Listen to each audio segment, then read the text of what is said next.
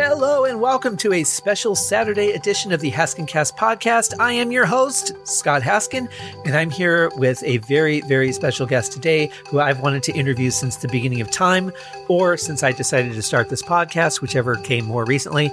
And she was able to make some time and sit down and chat with me from Reno. And she is doing some absolutely amazing things that you all need to be aware of. See what you can do to help her or do some work in your own community. There is a link right in the show notes right now that you can click and go to her website, and you can donate to either the Harvest for Hope, which is the Thanksgiving portion, or the Village, which is the Christmas portion. And there's a different tab for that. You can also click and go directly to Amazon, and she's got a shopping list that you can choose items that will go directly to her storage location, where she will be putting together meal and packets for the homeless people in Reno, which there are an unfortunate amount of. And so click on those links, see what you can do to help. If you don't want to contribute to that, do something in your own area. See what you can do to make a difference in people's lives, because that's what we should all be doing whenever we can, is trying to make the world a better place. And Chase is doing it in spades. So I could ramble on about a bunch of stuff, but I'd rather not. I'm just going to bring you the interview. Ladies and gentlemen, my dear friend, Chase McKenna.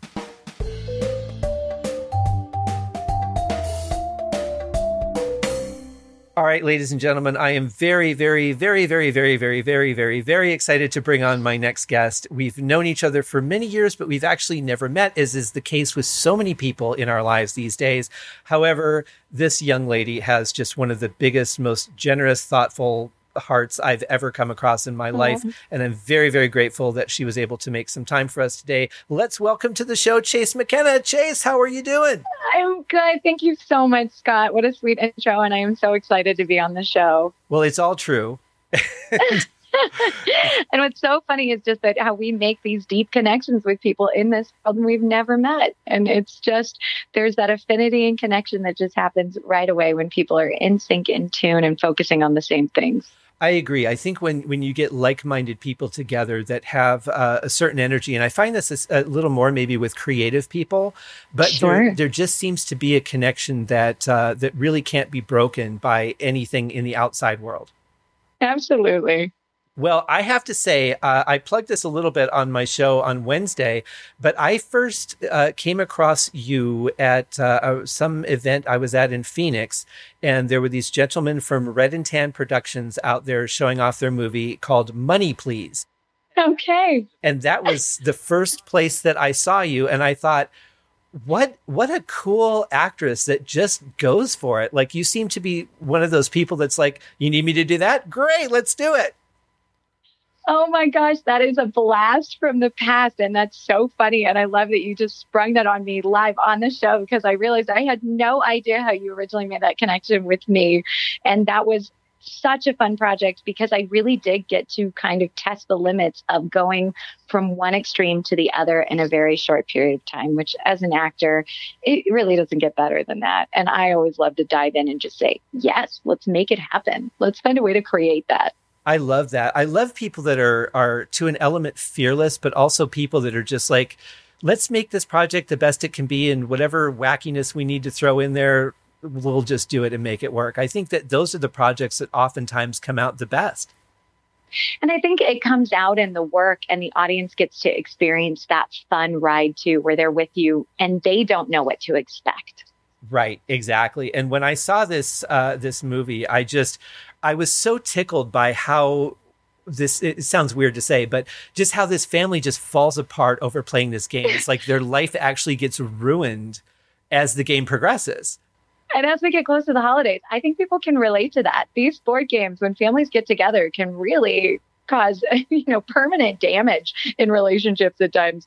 I know it was the case whenever we brought out that game that was similar to what they were projecting in the movie Money Please, which is Monopoly. I mean, it was cutthroat. Oh, yeah. Oh, yeah. And it's one of those games that really just never ends, because unless people just go, you know what, I've had enough. Let's just cash out our houses, see where we end up, and whoever wins, wins. And then no one actually cares who wins, because they're just so tired of the game. I feel like our game always ended when somebody flipped the board over. I think that's when we're done. It's done. I'm not paying the utilities one more time. That's right. My family used to play cards a lot. We played, euchre and canasta and games like that. Fun. And we had this one game called Pounce, which was like a group solitaire game. And when you put your cards, like, you would put your aces up, but it's a community pool. And so, you're trying to get to that, to put your 3 on that 2 before the other person is, and you slam it down and then they slam their card in your hand and then you go out. And it really gets to the point where you all have to call timeout just to straighten the cards out on the table. Just to see what's going on. Yes. And I mean, people would get cut from rubbing against the side of the cards as they were trying to get their card up in the middle. It was intense. It really was. Yeah. But I kind of miss, it seems to me that the board game era has really disappeared. And then every once in a while, I'll see people post that they're playing Life or Aggravation or something. And it kind of warms my heart that families still do that. And I think there is kind of this resurgence of it coming back with this idea of it being fun and vintage. Mm-hmm. And I love that might get some excitement behind it again. So I'm primarily based out of Reno, Nevada here now. And we have a couple of bars that have popped up and they are solely based around board games. And so it's a drinking happy hour, big tables, wall-to-wall board games. And this place is packed. And it's young people coming in and doing this. So I feel like maybe it'll start to come back as a form of community and bonding over playing these games again. I like that. As long as they can keep all the pieces together with the game. Yeah. That's one thing that video games do have an advantage of. The controller might break from time to time, but we do have all the pieces together. It's all staying intact. I wonder if puzzles will make a comeback. Oh, goodness. I have way too many animals to ever consider a puzzle. It's just not part of my future. Was that part of your growing up? It was. And I think it's just part of kind of my nature in general. I love rescuing and helping. So I have a lot of foster animals around here. I've rescued many animals that were kind of on the block to be euthanized. And so I've created a bit of a sanctuary at my house. That does not surprise me in the least.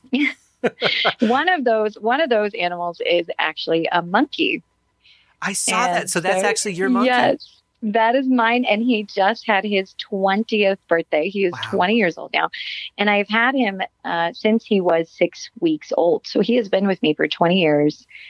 And he was supposed to be euthanized. And I ended up adopting a baby monkey and becoming kind of a single teen mom to a monkey, and he's amazing. Okay, you just got like 10 times even more cool than I thought you were. How did you learn to communicate with a monkey? He definitely has a language of his own. He has very specific sounds, noises, cadences, and tempo in his speech that I've learned over time is, okay, I'm hungry, I'm tired, I'm cranky. When he needs something, he's very expressive. They are incredibly smart. So he was helping me out the other day, opening up a few packages. He absolutely loves mail time. Wow. Is he pretty self-contained, or does he require a lot of attention? He really likes his independence too, but we get a lot of social interaction. So he's primarily with me and we spend time together. I built a whole house for him. So he has his own space. Wow. And there's ropes hanging from the ceiling. And then he's got a little door that he can go to a big open outdoor caged area. So he has the choice to kind of go inside and outside as he pleases. And he kind of lets you know when he wants his alone time or when he wants your attention. That is just amazing. He's pretty fascinating. 20 years later, who would have thought, Yeah, and their lifespan, he's supposed to live to be around 50. So we still have a ways to go. Oh, that's awesome. I'm so glad to hear that. That's just amazing. He's, never a dull moment with him around. Oh, I can admit, that's like every guy's dream to own a monkey. I think everybody has that kind of, I want a pet monkey. So I will say, they are a full-time pet. It is definitely, they're not something you can really just have around. It's right. A lot. It's like having a permanent 6-year-old essentially. So incredibly smart, can get into just about everything. So you definitely have to spend time paying attention and playing and activating their brains and keeping them involved and stimulated. Wow. I'm so blown away. I love that. I had to go to a sporting goods store today, and I noticed that they have all these little unicorn-based stuffed animals, but they're crossbreeding them with other animals. Oh, I think I've seen this. And I thought they crossbred a unicorn and a sloth, and I thought it's gone too far. That's like the weirdest combination ever. I just want to know what's happening in these toy factories. They're like, how do we recreate stuffed animals? We got to come up with something, guys. Well, we have all these pieces left of a bunch of different stuffed animals. That's it. We'll put those together, and we're marketing it, brand it, send it out. I'm pitching this right now. I think that they should merge a sloth and a turtle because those make sense, and they could call it a slurtle. And how would that not sell? That would definitely, it's catchy. It's perfect. And you have to play with the toy very slowly. Yes. And it will teach the kids patience, which we have lost humongously in this world. Start working with some grounding techniques with the slurtle. Yes. I love it. Now, you still do some theater, though, from time to time, don't you? I do. So I started a theater company with a dear friend of mine, Philip Kelly, in Los Angeles. And we started this company called Mary War Theater Group. And when I moved, I brought it with me here and we kept it going. And it's been going strong now for, my goodness, I think we're going on almost 10 years. Wow. And we've been doing it for 6 years here.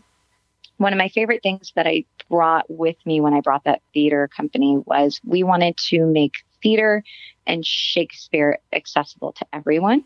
So we created this summer Shakespeare show at this kind of rundown building that just hasn't been remodeled, but has this beautiful landscaping outside.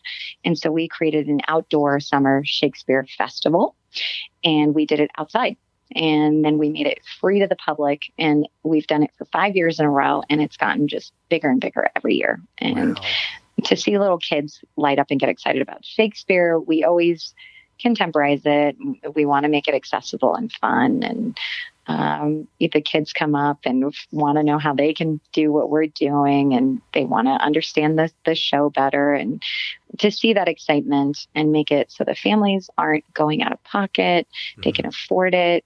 And it gets these kids excited about theater. And for many of them, we've had kids and adults come up to us afterwards and say that's the first time they've seen Shakespeare, or that's the first time they've ever even seen a play. Wow. So to get them excited about it, so they're actually participating in that world, contributing, and going out and buying tickets after that is what gets me excited. I love that. I think that the biggest disconnect with Shakespeare, and tell me if you disagree, is really the language.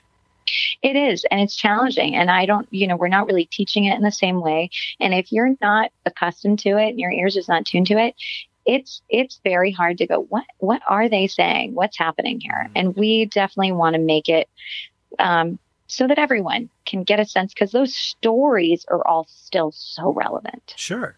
Yeah. And they're those same stories have been retold on sitcoms, movies, other plays. They're the same core stories. But if you can't identify with what's going on, and I always felt that the reason that I didn't enjoy Shakespeare more, because I like the stories, but trying to get through them seemed more of a chore than enjoyment. Mm-hmm. Right. And I think we present in a way that's fun, that's accessible. One of my favorite versions that we've done in our 5 years was we did Macbeth. And it was a Mad Max version of Macbeth. And we still hear about it today. It had I think it had 17 minutes of stage combat, hand to hand. We had fire, we had flamethrowers, we had abandoned, broken down cars. The moment people entered into the space, they were in this post-apocalyptic wasteland, and we just pumped the adrenaline of that play, the corruption, and they were with us for the whole ride. So that's one of my favorite adaptations we've done so far. I love that. I really do. That's the thing, is recreating something to meet the modern lifestyle of people so that they can connect with it and still get the same message and have the same benefits and not be just totally turned off. Absolutely. And that's what we're trying to do, is to get people excited and interested in these stories again, but also making it so they get to choose to participate in a way that's comfortable for them. Now, do you still act in these, or are you just too busy putting them together? I do. I've done both. So I've certainly done the wonderful thing of getting to sit back and just direct and produce, which is its own wonderful beyond full-time job. And then I was an actor first. So that bug still gets to me. And then I will step on the stage. Usually I do participate in the summer Shakespeare show as an actor, as well as a producer director, just because classic theater is where I started. But in many of our plays for the rest of the season, I spend much of my time just producing and directing. Right. Well, I think it's great to have started as an actor because you have a different perspective of how to direct, how to produce, how to put a show together, because you know what the people need. I think that it's great when people can take on, or at least experiment with multiple different roles so that they can appreciate and work better with other positions. And I certainly hope so. That's always my goal. And I've always gotten really positive feedback from my actors as well, that they appreciate that I'm an actor's director, because I speak to them in a way that I know they need, or to help them or guide them through from an actor's perspective, rather than just that outsider overall big picture. Sometimes directors get caught up in that this is what I want the image to look like, rather than how do I direct for this actor specifically, and understanding it a little bit more from where they're coming from. Right. That's very true. And I can imagine, though, working with you would just be fun. Like, no matter how long the days were, you would just be a fun person to be around, and it would be a great experience, regardless of the exhaustion. We do. We have a bit of a quote that's that we are the bringers of fun. We bring the fun. And if it's not having fun, then we're missing the whole point of it, because it's called play. It's called play for a reason. That's so right. Well, I like to think we all have a good time. We have some pretty fun traditions, and everybody is enjoying it. I have found in Mary War Theater Group, we have very little drama. We don't usually end up with the backstage drama and the complaints, everybody's just bringing their energy. They're leaving everything else. They get to leave their day, their work behind, and really just step in to the fun of this world, whatever we're embodying in that. And I try to create a very stress-free space for them to feel so comfortable being that free and participating 100% in that event. Absolutely. I could not agree more. And I think it's great when you have a group of people that just work so well together, and they're all focused on making the production the best it can be. And when you have fun along the way, that comes out in the show. Absolutely. And, when I first moved here, people were telling me, you're going to have a hard time finding Shakespearean actors. And from day one of auditions, there is so much fresh, vital, vibrant, amazing talent here. And sometimes getting those people out there for their first role or their first job and getting to be part of watching that growth is one of the most rewarding things. I find that interesting that people would have said that to you, because unless you have a Shakespeare theater or people are already doing his plays, you wouldn't necessarily know who might want to do them until you put it out there. Exactly. And also just to start from that perspective of, in order to be good at this, you must have already done it, which I never really agree with in life. We have to all develop and discover from somewhere. And sometimes it's even better when you start from nothing, because then it's incredible to see what directions it might go. Oh, absolutely. You can get very locked into a certain mindset and respond a certain way or prepare a certain way just because you're already used to doing that. And when you're dealing with something that's completely fresh, like I'm writing my first musical right now. And oh, wow. I find that it's completely fresh perspective because it's something I've never done. So the challenges are not things that I have strategies of how to overcome. Sure. Yeah. And it gets you to have to think about it in completely different ways. How exciting. Well, I'm so excited for it. What is the name of your musical? I cannot say just yet. Okay. It's based on an existing property, so I have to get rights and legal clearances and all that. But I'm hoping to get to that point. I'm at the very least, it's an incredible writing exercise, both as an author of it and as the composer. Really, just putting something together, because I've done concept albums and things before, but this is just a whole different level. Yeah. I mean, really, when you step in, I haven't even moved as a director to that musical realm because it is a big leap. It is a huge endeavor. So Yeah. amazing. And I really acknowledge you in taking that on. What a wonderful challenge. Well, thank you. If nothing else, I'll learn a lot from it that I'll be able to take those skills to other things. Absolutely. Or maybe write another one. Who knows? Yeah. Now, you don't get to work in film as much anymore, though? I actually still do. And Reno is starting to pop. It's so fun to have moved here and then see the things that I was missing most start to become and be generated now here in my backyard. So Reno is starting to kind of get itself on the map in terms of films coming through here, because we have a little bit of everything. We get all 4 seasons. 30 minutes away, we have beautiful lakes and mountains. You can get a desert backdrop. We have casinos downtown that can second for things like Vegas or big cities. So film companies are kind of starting to take note of us, and they're shuffling through. And what's great about that is I'm usually phone call number 1 because I think I'm one of 5 SAG actors in the city. Wow. Yeah. So anytime a union project comes through that I might remotely fit for, I feel very lucky in knowing that I get called in for that. And so I actually have done a few film projects since I've been here. Good. So they're all still we're in post on most of them. I guess there's a car commercial that's airing right now. People keep texting me that they're seeing me on a car commercial that I got to film a while back. So yay. I love that I still get to be plugged in to that world as well. I'm glad to hear that. And of course, we have a really good tax incentive for film in Nevada too, but it seems like people really underestimate Reno.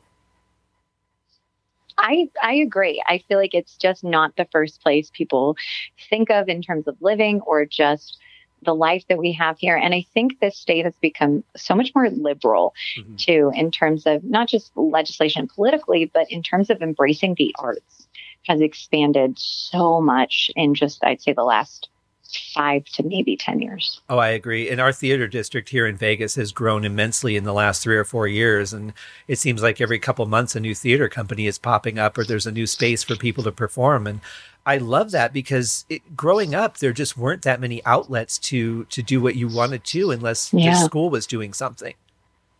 Yeah, and it's wonderful the arts are expanding in that way, that in the past you really had to go to somewhere like LA or New York. If you wanted to be an actor, that's where you needed to be, regardless of if that sounded appealing or interesting to you, but you did it for that lifestyle. And now I find it seems like people have many opportunities to do this kind of work from all over the world, even because we've become so digital. And in younger ages too, because now, you can make a movie on your phone. Sure. There's a little bit more, especially in Vegas where we have so many productions, the kids can even work for Cirque du Soleil and be performers there. Right. And I love that they get those opportunities so early. And we have several schools that are artist schools. So from first grade on up to 12th grade, they're growing up in artistic communities. That's amazing. And I feel like that's still the thing we're missing here that we're kind of hoping to participate and expand in, which is the teaching aspect. So, really giving people space to grow, develop, and learn those artistic skills. And it is starting to develop and expand, but I'd say we're still in the baby phases of that here. Yeah, well, at least it's heading in the right direction. It has Absolutely. to start. Yeah. Well, one thing that I love about everything that I've seen as far as captured performances or, when you're talking about your up and coming productions, you just seem to radiate this joy that makes me want to move to Reno and go see everything you do. Well, thank you. I am always grateful for every opportunity I'm given in every experience. And I try to be very mindful and appreciative when I'm there. And that's easy to find joy in that. And I feel so lucky to get to do the things I do every day. And be it at my office, the nonprofit, if I'm cast in somebody else's project, it's such a treat. It's such a joy. And so bringing that energy makes the day go by very quickly. And I find that energy spreads out to everyone else as well. Absolutely. And gratitude is such a huge part of what we should be focusing on in our lives, because that just generates better energy for us and it spreads out to other people and they feel it and then they'll spread it to other people. And That's the butterfly effect I want. Oh, I agree with you. And we're definitely trying to make that happen here. Well, to switch gears a little bit, and we've got so much to talk about, and the time's already going so fast. I want to talk about your work in clinical hypnotherapy. Now, when people say hypnotherapy, my first thing is my brain just goes to hydroponics because one day I want a hydroponic garden. But can you give us like an idea of what that really involves? Not the garden, but your not the work, garden. yeah. No, and I find that usually when I tell people hypnotherapy, the first response is that's very woo-woo-y, or that idea of stage hypnotism shows. Am I going to bark like a dog or cluck like a chicken? Right. And I love those associations because that is hypnosis too. That's actually happening for those people. And when I went through my clinical hours, I got to do some stage hypnotism shows. It was really fun. Wow. Hypnotizing some high school students for a graduation party and getting them to do all sorts of silly, fun things.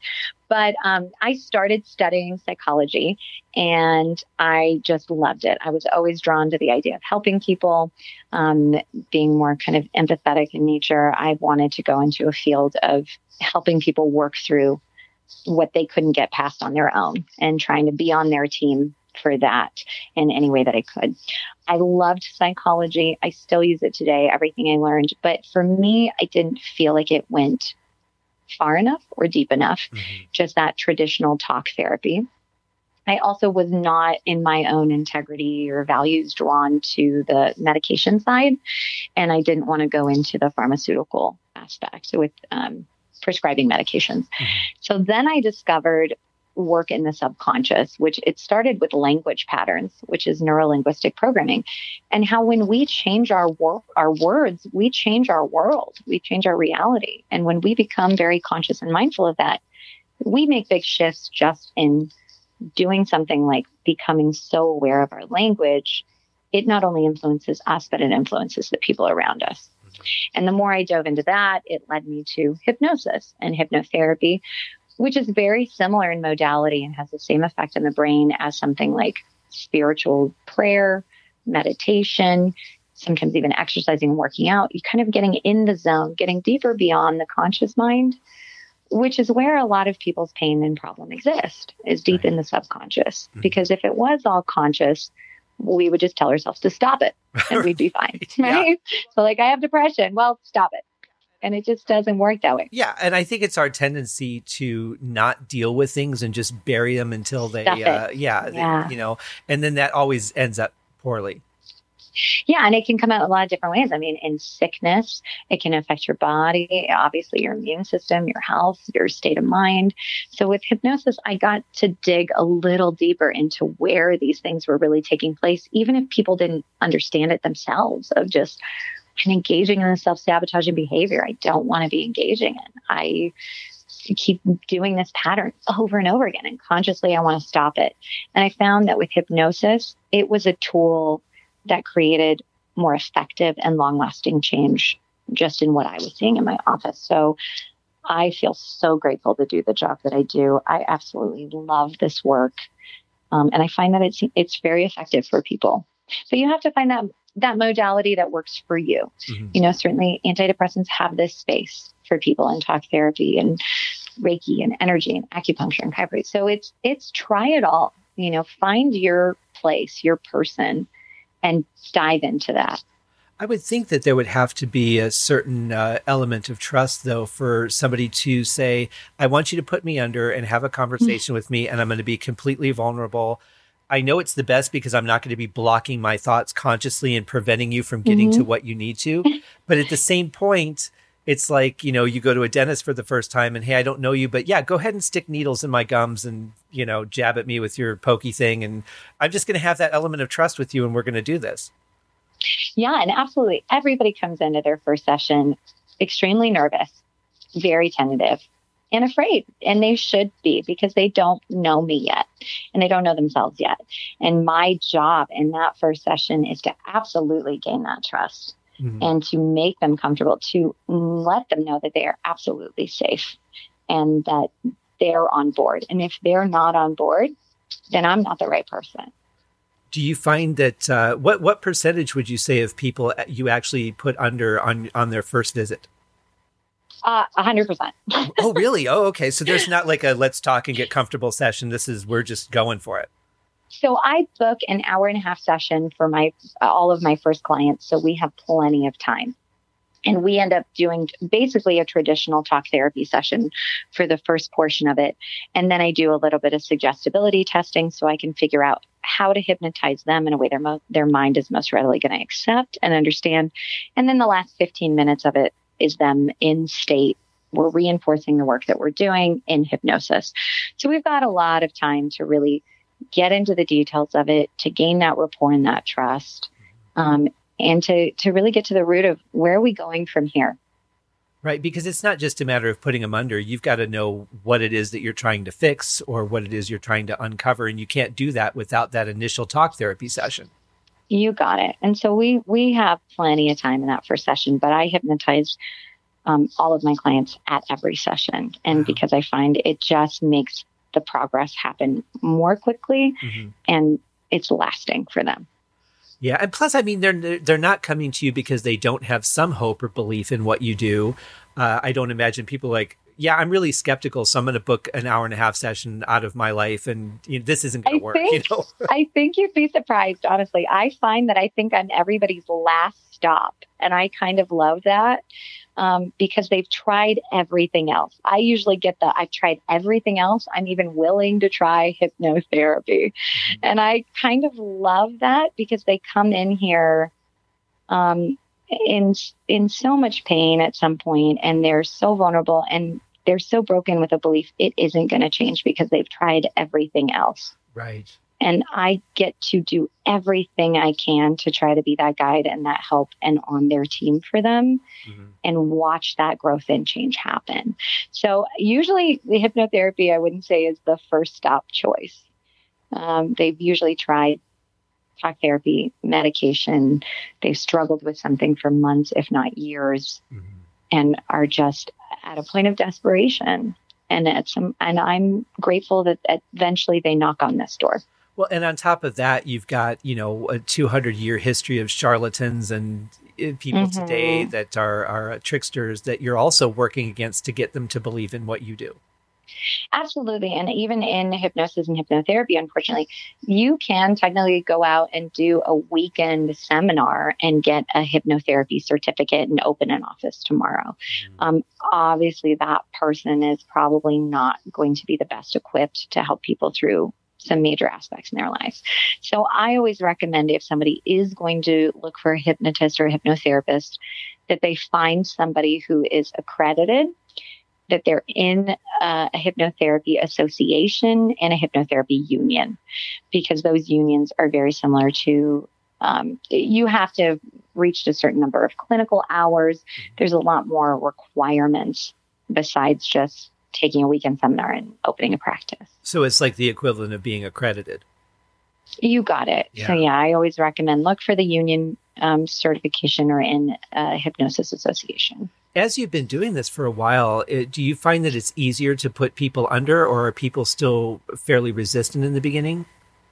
I feel that it's always about the same, that I just have to really work on empathetic listening with them, really making them feel comfortable. And they usually give me everything I need. My job is to refocus their language patterns. So I feel more that I'm a guide. And at the end of the day, they're the ones doing it. They're doing the work. I'm just helping to point them in the right direction. So they're really teaching you how to unlock their secrets. Absolutely. Every time. Interesting. Very interesting. Is it difficult, though, sometimes for you to hear the things that people say or the things that they've locked away from themselves, or are you able to separate from that pretty easily? I am able to separate from that pretty easily. I find that I came into this space very willingly, and I know this sort of job can become very trying for people, but I feel that I was equipped to do it from the beginning in order to hold that safe space for people that don't feel they have it somewhere else. And very often with my clients, even when they've been to other therapists, I feel very honored in the moments that I have heard, I've never told this to anyone. And they finally have a space that's been created for them that they feel safe enough to get to unburden that. Right. Is it sometimes shocking for them to hear what they've said under hypnosis? So I actually don't have them discuss back with me. So we do all of our back and forth in a conscious waking state. And then I put them under and I give them a 15-minute hypnosis that's just me speaking to them and them taking in and processing it. Oh. And I do that. I used to do a back and forth talk when I first started. And I found that repetition and reinforcement is the fastest way to change. And so while I was having breakthroughs before, I found by doing the 15-minute straight, me speaking to them allowed me to audio record the hypnosis portion of it, which I then send them after the session. And now they can keep reinforcing the work that we're doing. Because when they're talking to me back and forth, those answers might change if they're working with the file later. Some people become distracted by hearing their own voice or uncomfortable. Right. So this allows them to have a tool or a resource that's available to them even when they're outside of my office. Interesting. Yeah, I can understand that because I don't like when I go to edit the podcast, I don't even like to listen to the things that I say. Yeah, we feel a little uncomfortable when it comes to our own voices sometimes. It's very strange. Well, one other question on all of this: when they come out of the hypnosis, do they really understand what has been, what like the things that you've said, or is that something that really just it takes time for them to grasp the subconscious side of it all? Both. And it depends on each person's suggestibility. It definitely changes and it varies. For some people, they really have to just sit with it and sit in it and let it process over time. For other people, it's immediate, just wow, like something has just opened up in their mind. And I've gotten emails where they said, the moment I walked out of your office, it's like the sky was brighter and my eyes were open and I felt like I woke up. Wow. And for other people, it's, I'm not really feeling anything yet. And then it'll be 3 or 4 days later, they go, oh my gosh, it just clicked. And I experienced it in that time. So it's different for everyone. Mm-hmm. And I would imagine just being in the room with you, I think that you would have a really nice calming effect on people and just help get them to that point where they can relax and feel trusting fairly quickly. No, thank you for saying that. And I certainly hope so. That is the environment I'm always wanting to create for them. And mostly I just want to give them a space where they can leave it here so they don't have to take it with them anymore. Yeah. And if I can do that and make that safe enough for them, I feel like that's really my job at the end of the day. Well, that's just beautiful. I mean, who could ask for anything more than that? Well, I do have one other question, and this may be too big of a question for this episode. So if it is, feel free to stop me. But okay. One thing that I've always kind of gone back and forth on in my life when I think of things that I've needed to overcome, there's the one side of it where this happened to you and you need to work through it. And then there's the other side of it of, okay, you've identified the problem. Now we just need to move forward. Is there, and I'm not sure I know how to phrase the question, but is there really a value to working through a lot of the problems as opposed to just going, I know what happened. Now I need to just make sure it doesn't happen again and move past it. Does that make sense? It does. And so that's kind of what I explain to my clients in my session once I've gotten the information from them and we start to kind of see, when this trauma happened to you, it left an imprint. It left a story. It left pain. It left reaction in your brain and your subconscious that's affecting you way later in life. Mm-hmm. So I think it's important to do both. I think it is very important to go back and find that traumatic or that experience, that moment that happened that set this ripple effect into effect that begins to pop its way into your life in different ways. So I think we do need to go back into a healing place of fixing that initial trauma or that experience and creating tools of how do we move forward now from here. So I think it is the balance of both. Very interesting. Oh, I love it. Well, thank you so much. It's such great information. And I love that you're doing things that help make people's lives better, because I think that there's one joy that you can bring through the entertainment world, which, you and I both focus on. But I think there's another joy when you can really touch people's lives one-on-one and make it better. And then the things that they're going to go on to do in their lives, even just being a happier person, makes such a big difference. Absolutely. That's why, again, I'm grateful every day for the job that I have. It's so rewarding. Yeah, I love it. Absolutely love it. And speaking of awesome things that you do, and one of the reasons that I reached out to you at this particular point in time, because you've been on my list of people that I've wanted to talk to for pretty much since the beginning, when I made my initial list. Which is so funny because other than a handful of emails that we've exchanged over the years, like we're not close friends or anything until today. But but you are involved with a couple of things going on through the holidays. The first one is Harvest of Hope. Let's talk about that because I think this is such a beautiful, beautiful thing that you're doing for the world. Harvest of Hope. This is my favorite time of year. I absolutely love the holidays. And I started Harvest of Hope in my kitchen 5 years ago. And I thought, I have a lot to be grateful for. I want to spread that love. I want to spread that gratitude around. And I put it out on Facebook to a couple of my friends and said, hey, what if we got together and cooked Thanksgiving for the homeless? And a bunch of people were on board. I think I had 20 volunteers for that first year. We took over my kitchen. People came over, cooked, prepped. We put together little hygiene bags. And we went out and we fed, I think it was something like 63 or 70 homeless people. Wow. Our very first year of doing it. And we all felt so great. And it was such a positive experience. I went, well, this is what I'm going to do every Thanksgiving. We're going to make this a new tradition. And the word got out about what we did, and it just snowballed very, very quickly. So the second year was also in my kitchen, and we took all of the furniture out of my living room and all of the furniture out of my dining room. And I had something like 50 volunteers, and we made 180 meals. Wow. And 200 plus of those hygiene kits. And I went, well, we've outgrown my home. This next year, we definitely have to move on. The third year, we ended up at the Sparks Elks Lodge, and I am now a member of the Elks Lodge. And it just blew up. We ended up doing 473 meals and 300 hygiene bags. Oh and my God, that's amazing. It was unbelievable. And so then I ended up having a meeting with Mark Esty, who owns Liberty Food and Wine Exchange, which is this wonderful restaurant that is in the heart of downtown Reno. And he had heard about what we were doing and wanted to be involved. So last year, we actually worked out of his kitchen, and we fed 785 people. Holy cow. And in just 4 years. And so this is our 5th annual Harvest of Hope event. It is already massive. My entire garage looks like a storage unit for Costco. We are doing, our goal this year is 1,500 meals and 1,500 kindness kits. And we have these little hope backpacks. We put bottles of water, hygiene bags, scarves, gloves, hats, socks. And we are going to be handing out 1,500 meals on Thanksgiving morning.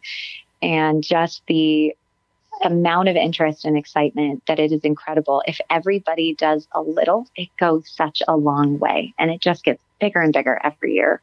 Well, that's absolutely beautiful. And I love this goal that you have, because you're basically saying we want to double last year. Right. And so, and with that, we did it because we kind of just ended up naturally doubling every year. And so I went, well, we're really going to have to step our game up this year to double number, because we outdid ourselves. We were hoping for 600 last year, and we did 785. So we just knew we could keep doing more and more. And with that, I got inspired last year to keep it going beyond Thanksgiving, but I wanted to keep it going more and more. So I created a Christmas Village and Toy Drive that we created in that same space that we do the Outdoor Summer Shakespeare Festival at the Lear Theater. And so I wanted Christmas to be accessible for everybody. I think it was going to the mall inspired me to do it. And there was pictures with Santa that were something like $45 or some very expensive price. And I just went, that's not the spirit of Christmas to me. Right. So we built, in 10 days, we built a Christmas village. We had food trucks. We had live entertainment. We had Santa and Mrs. Claus, free pictures with Santa. We had kids activities, letter to Santa station. And we put it together in 10 days, and it was a huge hit. We ended up raising enough toys for all the children at the Children's Hospital and for foster organizations. So after it was that big of a hit, we went, well, I guess this is going to be another annual event that we do every year. So we are in the process right now of coordinating Harvest of Hope and our Christmas Village and Toy Drive. Our Christmas Village and Toy Drive is now 3 days. We're going to have a Christmas tree lighting. Wow. We have an entire vendor village that is, we've blocked off a whole street to essentially create an outdoor farmers market and crafts fair. We are going to have the Humane Society truck there. It's going to have puppies and kittens for adoption. Santa and Mrs. Claus have put it on their schedule, so they're going to be there. And we are hoping to at least double our numbers for how many kids that we are helping out this Christmas. Oh, I so hope from the bottom of my heart that you do. That is such a beautiful thing. Thank you. There's something I'm going to say to you, and this is going to sound really weird at first. Okay. I want you to go out of business. I want you to go out of business because there shouldn't be a need for what you're doing.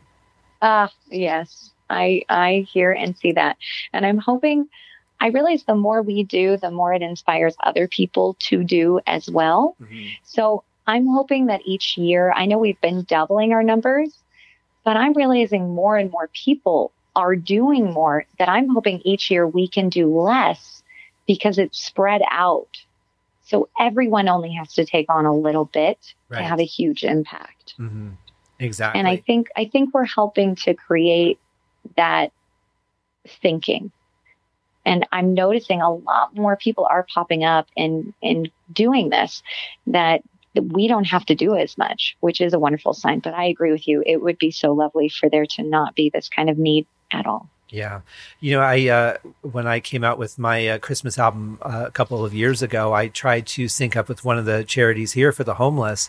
And I was very disappointed. There were 2 here in Vegas, and one of them, the only way that they would help people is if those people agreed to accept Jesus Christ as their savior. Right. Which, I mean, that's fine if that's what you believe, but I think to force that on someone who needs a meal was not within my taste. And the other one kept saying, oh, yeah, we would love to work with you. And I just have to have a meeting with this person. And then week after week after week, because I started in October reaching out, and it just never came together. And I thought, you guys are the organized people that are supposed to be able to accommodate these kind of events. And look at what you've put together. It's just amazing. Yes. And I don't know if I can speak for them in any way, but I do understand how overwhelming it can get, because it is hard to get support as a nonprofit sometimes, and that you're doing and overextending a lot, and just trying to keep it all up in the air, and things can fall through the cracks very quickly. But it would be nice if this was something that was more well supported and the funds and the resources were put in place, that it was a lot easier to have access to it and to keep growing it in the way where people like you can participate very quickly if you wanted to. Right. And I think that's a big part of it too. I mean, there's a lot of people that will go down and help at a soup kitchen, which is great, very, very helpful and vital. But it just seems like there's so many people that want to do more, but it's just so scattered. And like you said, there's not enough help. There's not enough support. So I'm really, really grateful for what you've done. And it shows too that there are people that really want to help and they really want to do good, because look at how quickly you've grown to so many helpers. Oh, absolutely. We have all of our food as of today. I mean, we will be making 1,500 meals. We're ready to go for Thanksgiving. And that's based on donors, companies, businesses coming out of the woodwork and saying, hey, we want to take on that part of it. Right. And I find, you can hear a lot of people get caught up in the news with media or politics and think like, oh my gosh, people are so terrible. The world is so bad and ugly. And I find that I don't believe that is the case. I think people are very good. I think they're just lost. They want to do good. They just don't know where to begin. That when you look at the problems, they seem very overwhelming. So we shut down because we just don't know where to start. And I think it does take someone or a group or an organization to give people a space to do good, and they will. Absolutely. That is one of the most brilliant things anyone has said on the show. It is so true.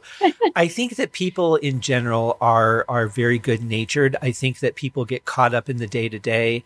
I think that there's a lot of distraction. I mean, the fact that the Kardashians are even a thing says that we're not in the right place, but there is, at the very base of everything, there is a genuineness to people, especially around this time of year when people get nostalgic and their hearts are a little warmer, and they kind of pull away from the day-to-day stuff that gets to them. And it's definitely the right time, but we also do need to remember that these people have problems all year round. And I love that you've spread it out. And I hope that will continue to grow, and maybe that will become its own thing.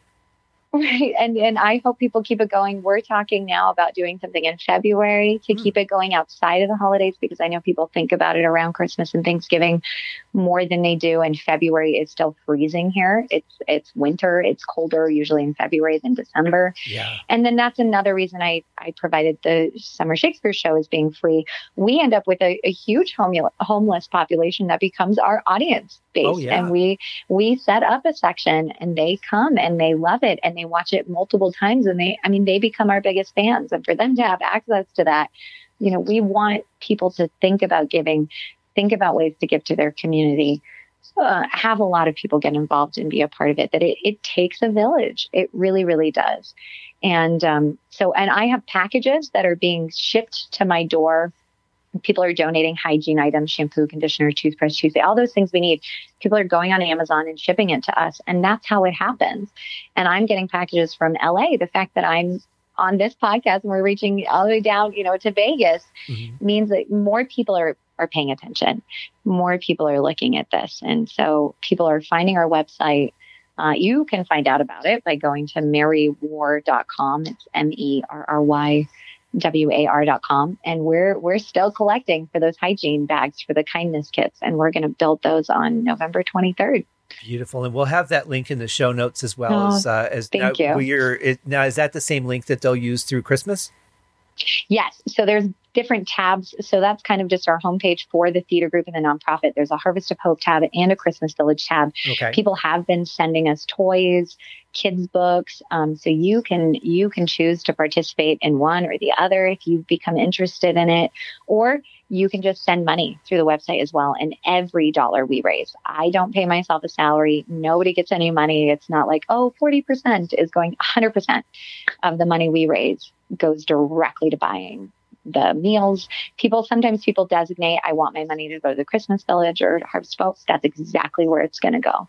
Beautiful. I think that's a big reason that people don't give to charity more, is because they know that so much of it goes to administrative costs, or as we've seen, people's pockets, and they really have become non-trusting. And I know you well enough to know that when you say that, that's exactly what happens. Yep, absolutely. And I'm glad and you can kind of vouch for me and thinking that and character-wise. And I've definitely had some people come up and tell me that I'm one of the only charities that they financially donate to, because they know 100% of their money is going exactly into what I say it's going into. Usually I'll even do a video and say, like, while I'm out shopping, and I'll go, thank you, Noelle in LA, your $25 just bought these things. I mean, they get to see it in action.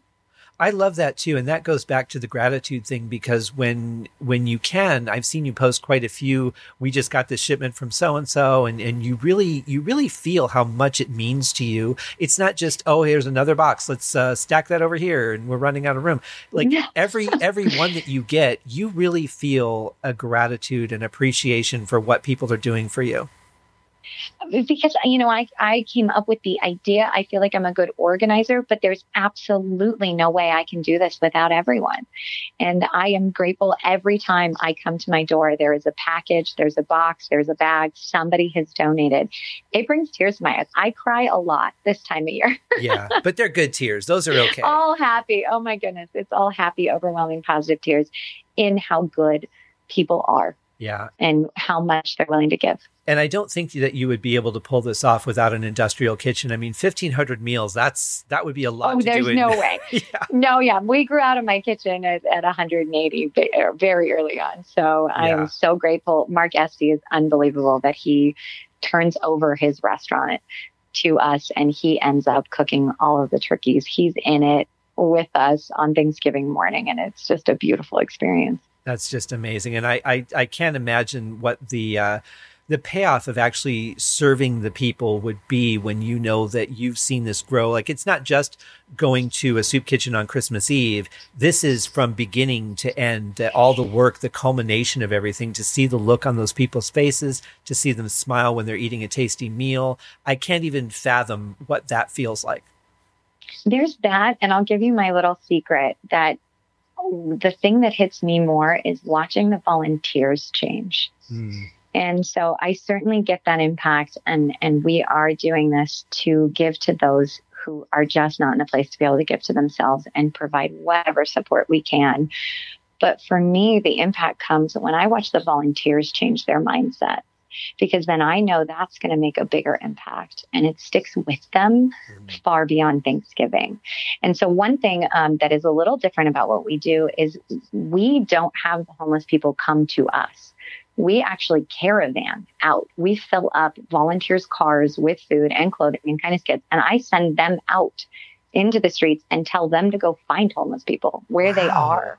Because these people, like you said, they don't really know. They're not on Facebook. They don't know where to go. And a few of them might hear about it or know about it. And, you know, we're not a church or an organization. I want to go to the people that don't know where to go, that didn't make it into the shelter, that didn't find that location or that space. And so we actually go canvas, and it spreads far and wide. And something I tell all of my volunteers is it's not a matter of how quickly you can deliver these meals. Don't just go out there and hand out meals as fast as you can. Yeah. You have to go up and ask them their name. Have a connection with them. They come back in tears. Oh, yeah. Because they change their perspective. And then I've had homeless people break down in tears when I go up and I go, "Hi, what's your name?" And sometimes they haven't heard or said their name in a very long time. Yeah. And just to have it be humanizing. I would imagine, is it hard for some of them to even speak at all? I find that they're so lonely that that's really what they want, even more than the meal, is they just want somebody to really take a moment to see them and engage, that they are people with incredible stories and amazing things to say. And I meet the most incredible people that are just in bad situations at the moment for various reasons. And I think that there's a perception too with homeless people that they've messed up their lives, or they hurt somebody and they're outcast from society for whatever reason. But the fact is, and we've seen this a lot in the last, 10, 15 years in the economy, is that a lot of people that had 6-figure salaries were working at Taco Bell to try and just keep the lights on for years, because that's all they could find. And we've had this big shift here in Reno. We've had Tesla and Panasonic come here, which is amazing. It's really stimulated growth. It's stimulated a huge surplus in jobs, but it's changed the housing market. Yeah. And so low income rentals, low income housing have all just, the inflation has been exponential because they can get higher prices for it now with these jobs. And it has put a lot of people in the streets.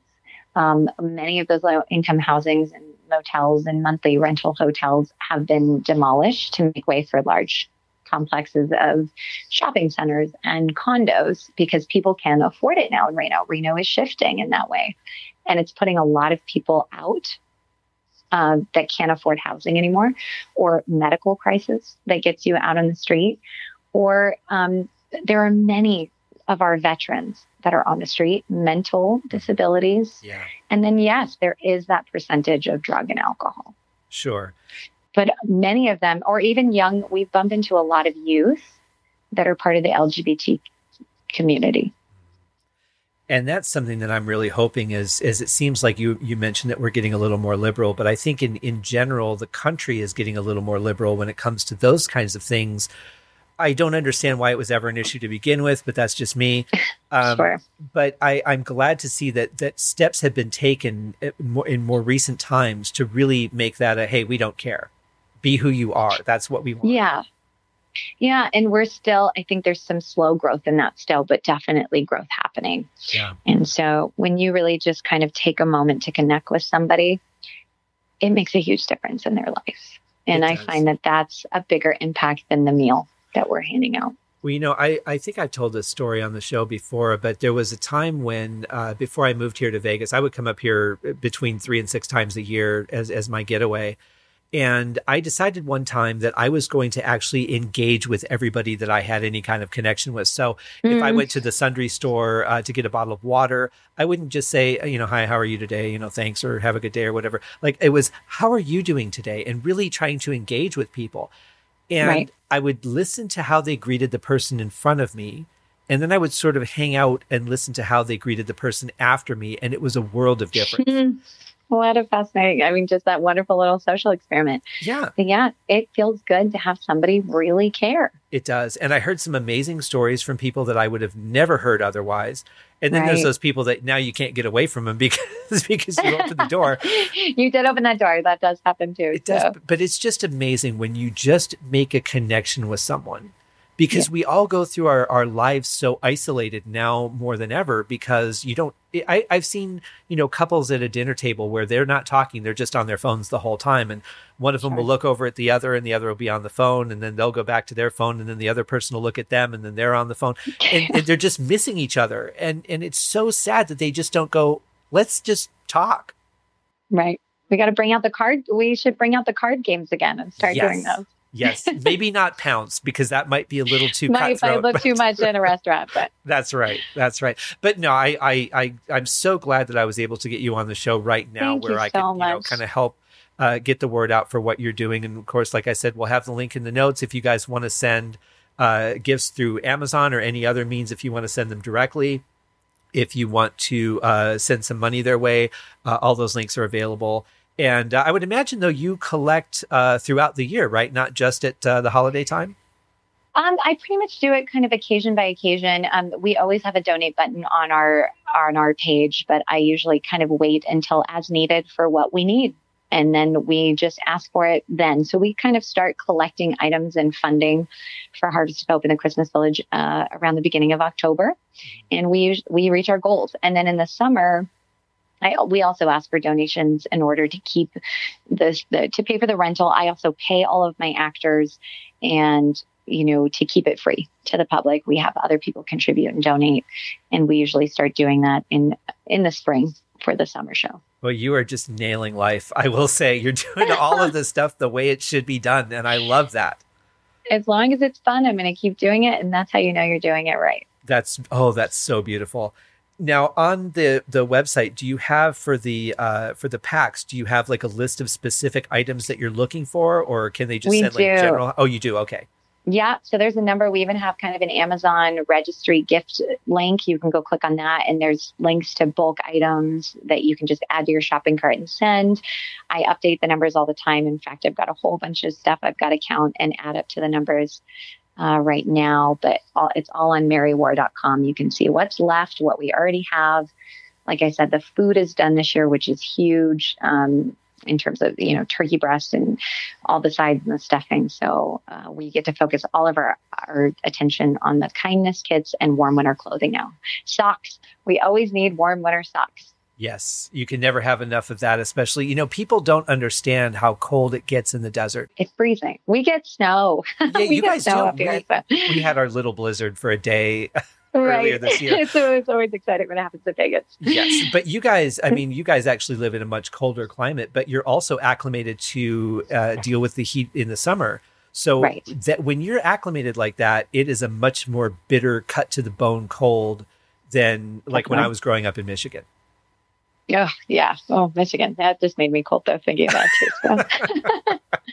Well, Scott, I can't thank you enough for having me on and helping me spread the word on these things. It's been such a pleasure. Oh, thank you. And, like I said, I had a feeling that you and I could just go on and on and on, but we'll have to come back and talk to us more after it's all done and you have a moment to calm down and tell us about the success that you had this year.